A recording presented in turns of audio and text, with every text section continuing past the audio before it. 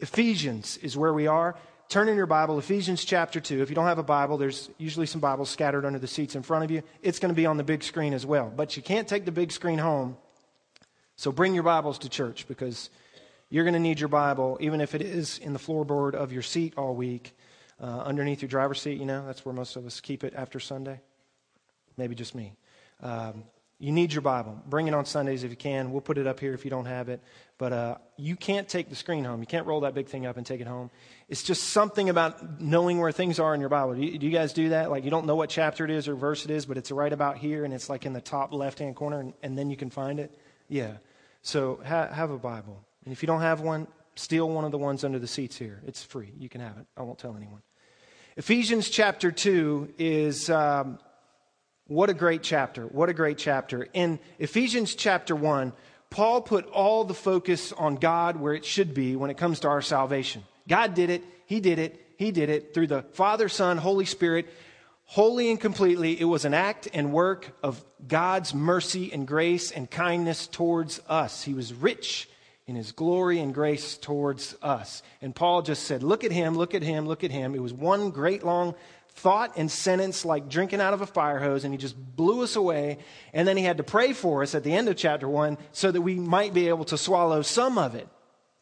And He prayed that we know what is the hope of our calling, the past, that we know the riches of our eternal future, and that also we would have the power for here and now to walk the rest of the days of our life. And that's what he did in chapter 1. Chapter 2, he's not really going to change his focus. His focus is still going to be to say, God is the one who's done this, Christian. God is the one who has saved your soul. It's by His grace and mercy alone, wholly and completely. But now we get thrown into the mix. Same focus, but you get added. It's probably not the way you would want to be added to the mix, though, in chapter 2. Listen to just the first few verses. Ephesians 2, verse 1. And you, he's speaking to the church now, by the way. Don't miss this. Because many of us would like to think that he's talking about the lost folk out there. But indeed, Paul is writing this letter to you and I through the ages to the church. Talking to Christians. And you were dead. Dead in your trespasses and sins, in which you formerly walked according to the course of this world, according to the prince of the power of the air, and of the spirit that is now working in the sons of disobedience still currently. Among them too, we. That's you and I. How many of us? What's the word? All. Formerly lived in the lusts of our flesh, indulging in the desires of our flesh and of the mind, and were by nature children of wrath, even as the rest. Now, those first few verses in chapter 2 may not be the best news for being included in Paul's focus here. But these words do a few things, and I think Paul has intended them in the final evaluation here in chapter 2 to point back to God and say, here's why you need God, because here's who you were. Don't forget why you need God. I mean, we easily forget, don't we?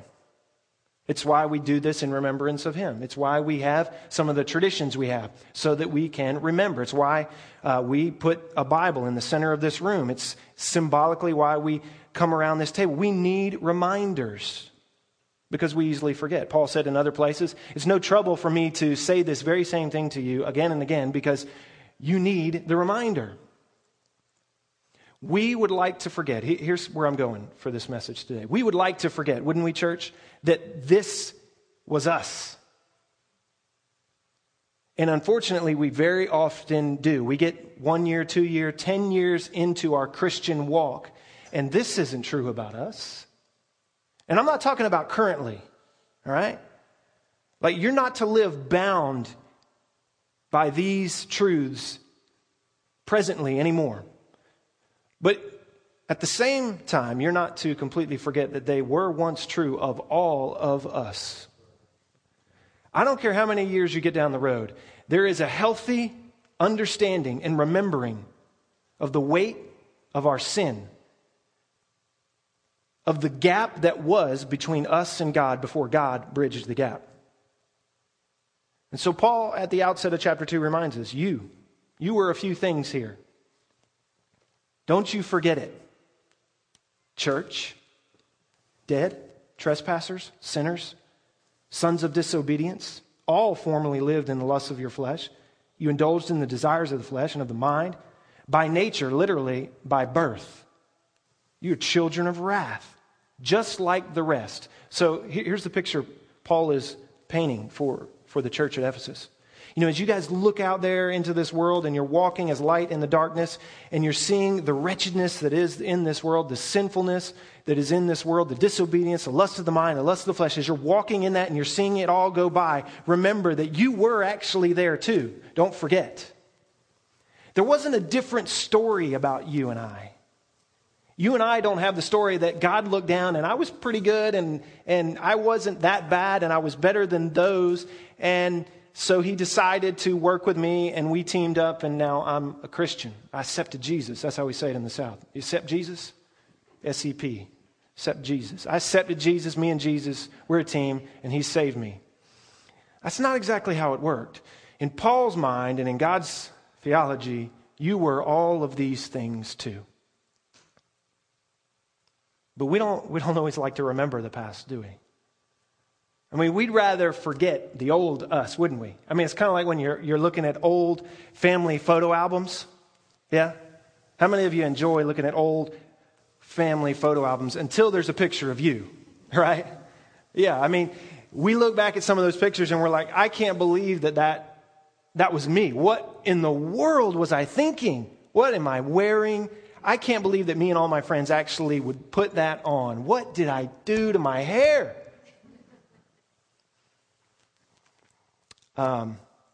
If we could bust out your family album, I mean, it'd be an interesting thing, wouldn't it? Just for the sake of God's word and for illustrating this message, I happen to be able to come across a few of your photos. And maybe just for the sake of our learning experience this morning, looking back just a little bit would enable us to learn. Maybe you remember this guy. Anybody recognize this guy? Put them on, Mike. He's not here today, so I decided to pick on him first. That's Craig, the guy who works in our sound booth. Can you see it now? He's got a little more of a froed up hair in this picture. A little younger, but that's Craig. How about this next guy? Who's this? Oh.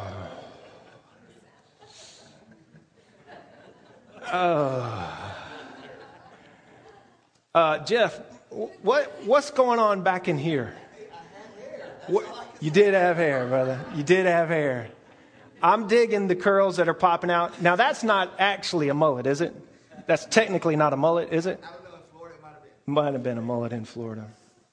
Some of these we would rather forget. We got anybody else up there? Let's pick on somebody else who's not here today.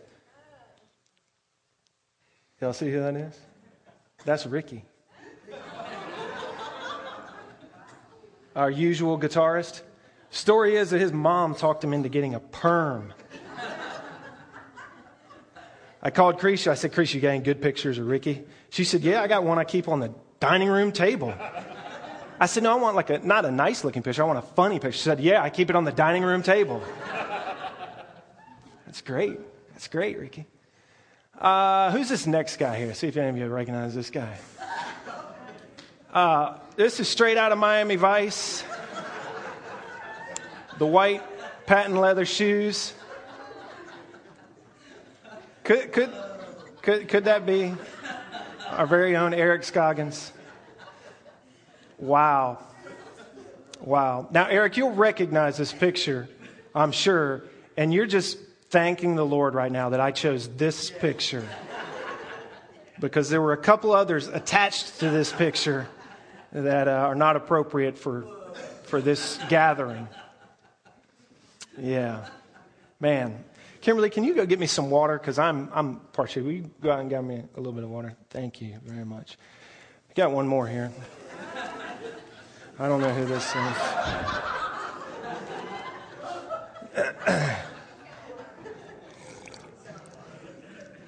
The only female that I could manage to get a picture of is my beautiful wife with her perm. Isn't that sweet?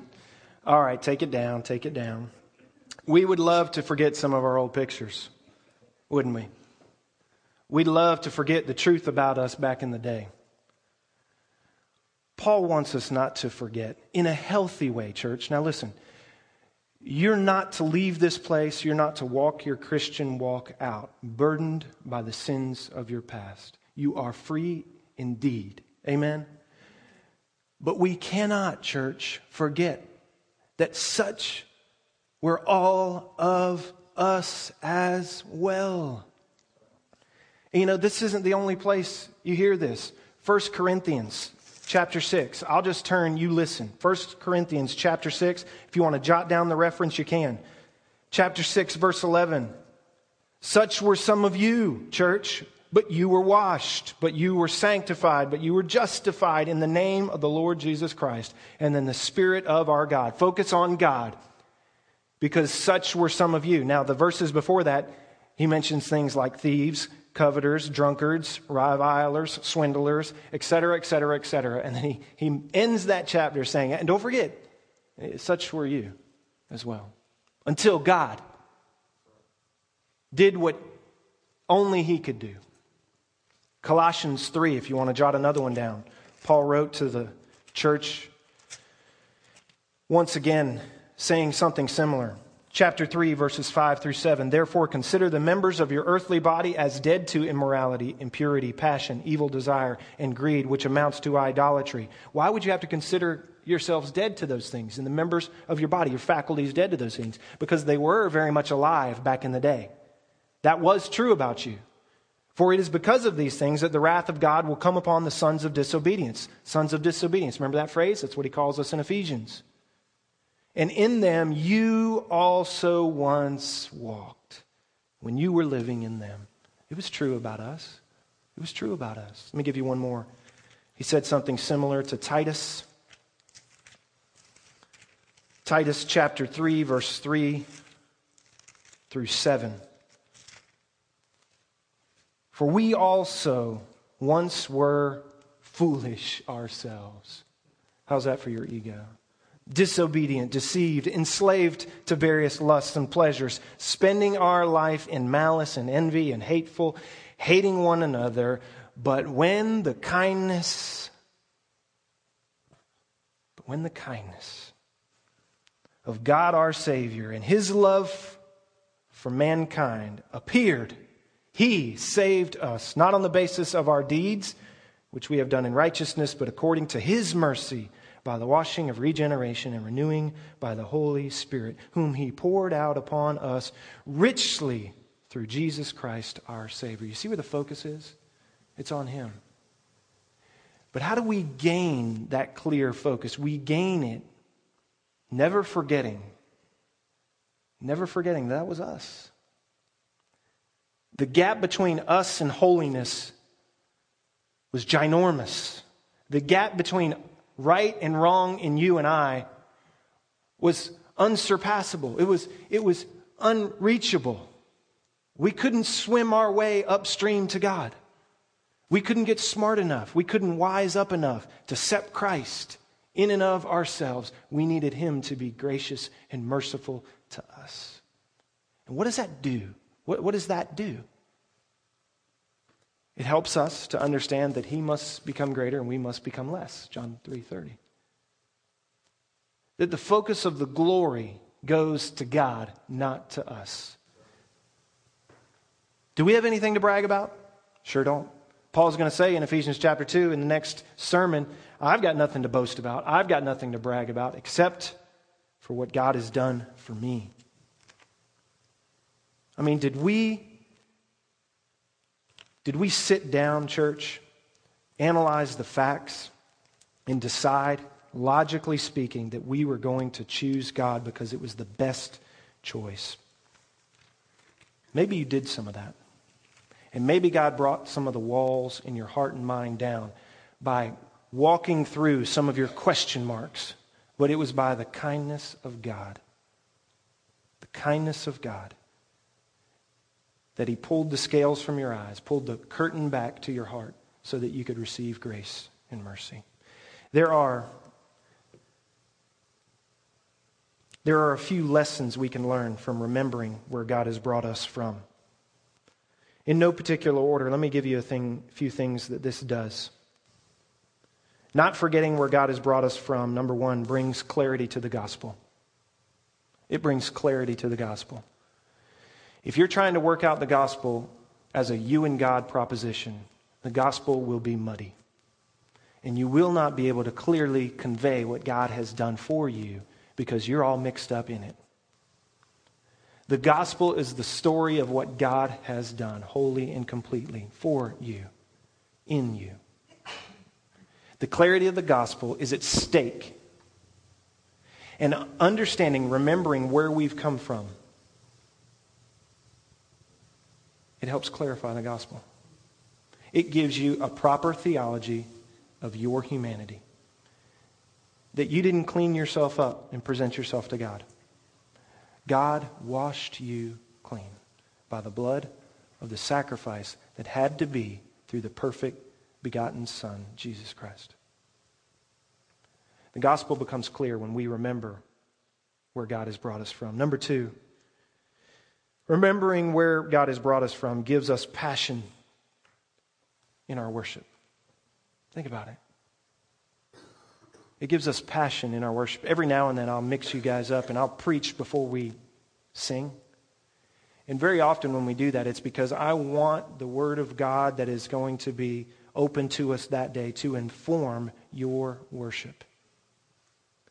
Worship begins with a good theology of you and God and how God bridged the gap between you and He. Remembering in a healthy way who you were before God saved you drives you to your knees and lifts your eyes to the cross. Remembering where God has brought us from. Number three, causes humility towards each other. Causes humility towards each other. I wanted to stop here in these first few verses of chapter 2, and this is the reason, right here. Primarily, this was the impetus for the direction of this message. Church, if we are going to be the church that gathers around a family table and is honest and real and transparent with one another, we can be prickly, right? And we can be sharp with one another. We need reminders very often. We need reminders very often that, you know what?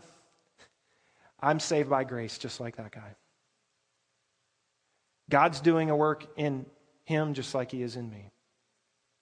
God has been walking me through this journey that is my salvation in a unique way.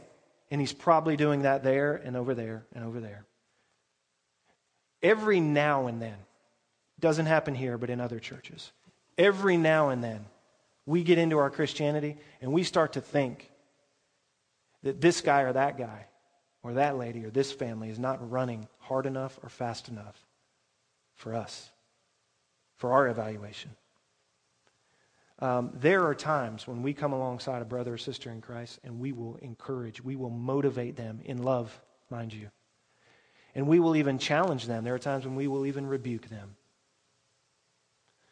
Let me balance all of those things with just this word. Remember your chains. Remember that from which God has broken you free from. And remember that most likely it wasn't an overnight deal. Remember that He's still working in and through you to shape you and sharpen you and mold you into the man, woman, or child that He's called you and I to be. Think back to the times when He was trying to do something in you. And it was clear. Think back to the things that you've learned that you ask yourself, why couldn't I have learned that a year before, 2 years before? Why didn't God give me that perspective on things a season before? How come I didn't understand what it was to be married and have kids before I was married and had kids? Just a word of caution for us, for the body. Be sure that you are dealing with each other in light of your own stuff.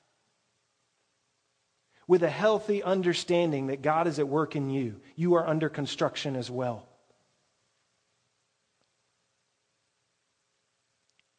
Remembering where God has brought us from, I think, gives us humility towards each other.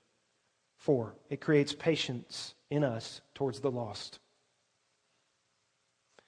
Remembering what God has brought you from, out of, through, creates in us patience towards the lost.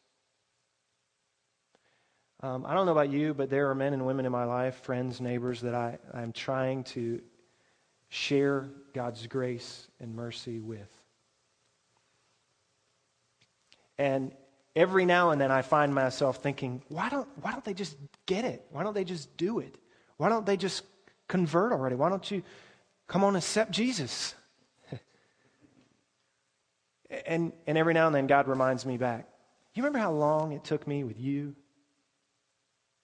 You remember how patient I was with you? You remember all the circumstances that now, as you're looking back with a 2020 vision, that I lined up in your life? You remember that guy that came into your life? You remember that family that came into your life? You remember those circumstances that were going on? Do you remember what drove you to your knees in your bedroom with only one way to look, and that was up? Do you remember? Yeah, I remember, Lord. I remember. Let's be patient. Let's be patient. Because remember, it's not about them cleaning up their life. It's not about them pulling themselves up from their bootstraps. It's not about them getting smarter, getting as wise to theology and religion as you have become. No. It takes the miracle of God in the depths of their heart for them to be saved. There's something about knowing and remembering in a healthy way where God has brought us from that gives us patience towards those He has not revealed Himself to quite yet. Patience. Last one. Remembering where God has brought us from drives us to prayer for the lost. Drives us to prayer for the lost. Here's what I mean by that. I'm praying and been sharing the gospel with one gentleman I can think in particular, and it's been kind of like no response. And I caught myself, even just in the last couple weeks, thinking, wow, I'm giving this guy good answers to his good questions. I'm living it pretty well in front of him. I mean, at least he doesn't see any hypocrisy in my life that I know of. Why doesn't he get it? And God said, remember, I'm the miracle grow in the situation. And so God has been driving me to my knees for this guy in particular, praying for that power we talked about last week to make itself manifest in this man's heart and mind. God, only you can convert the soul of the man. Only you can pull the curtain back. Only you can make these truths more than just truth. Only you can take the truths that I lay upon his heart and lay upon his mind and bring them into his heart and into his mind. You want to go out sharing the gospel? Pray hard. Pray hard. And there's something about me remembering how hard-headed and hard-hearted I was to the grace of God that gives me a little more patience toward the lost and causes me to pray even harder for them. Because you know what? I'm not going to talk them into it. I'm not that slick of a salesman. I don't have all those answers. You know what I'm praying for with this guy in particular? And here's the prayer you can pray for all those you share the gospel with. God, do only what you can do. Do the miracle in the heart. Do the miracle in the dark. That's what it took for me to bring me out of my darkness and to thrust me into the light that is the glory of your Son. Pray hard, church. Pray hard. I don't have any more pictures. The rest of you are safe.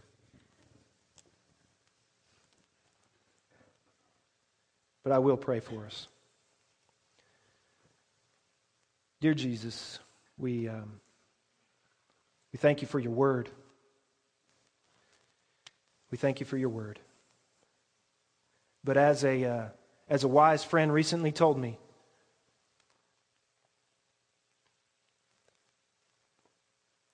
We need your word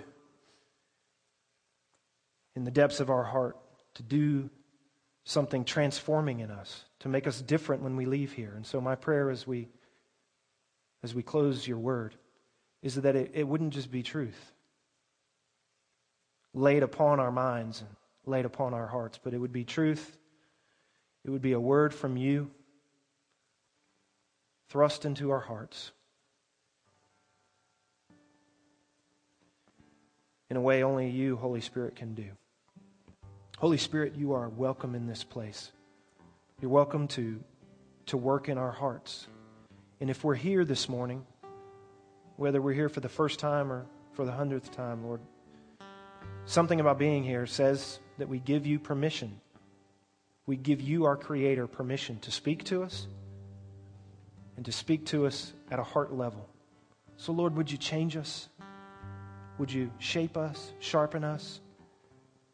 Maybe you need to remind some of us.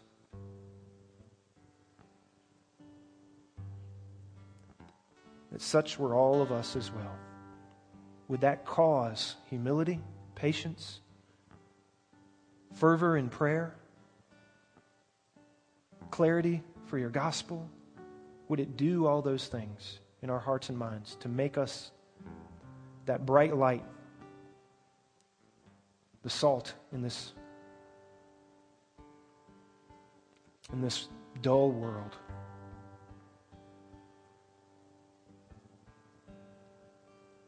Thank you for the time we have here around the family table.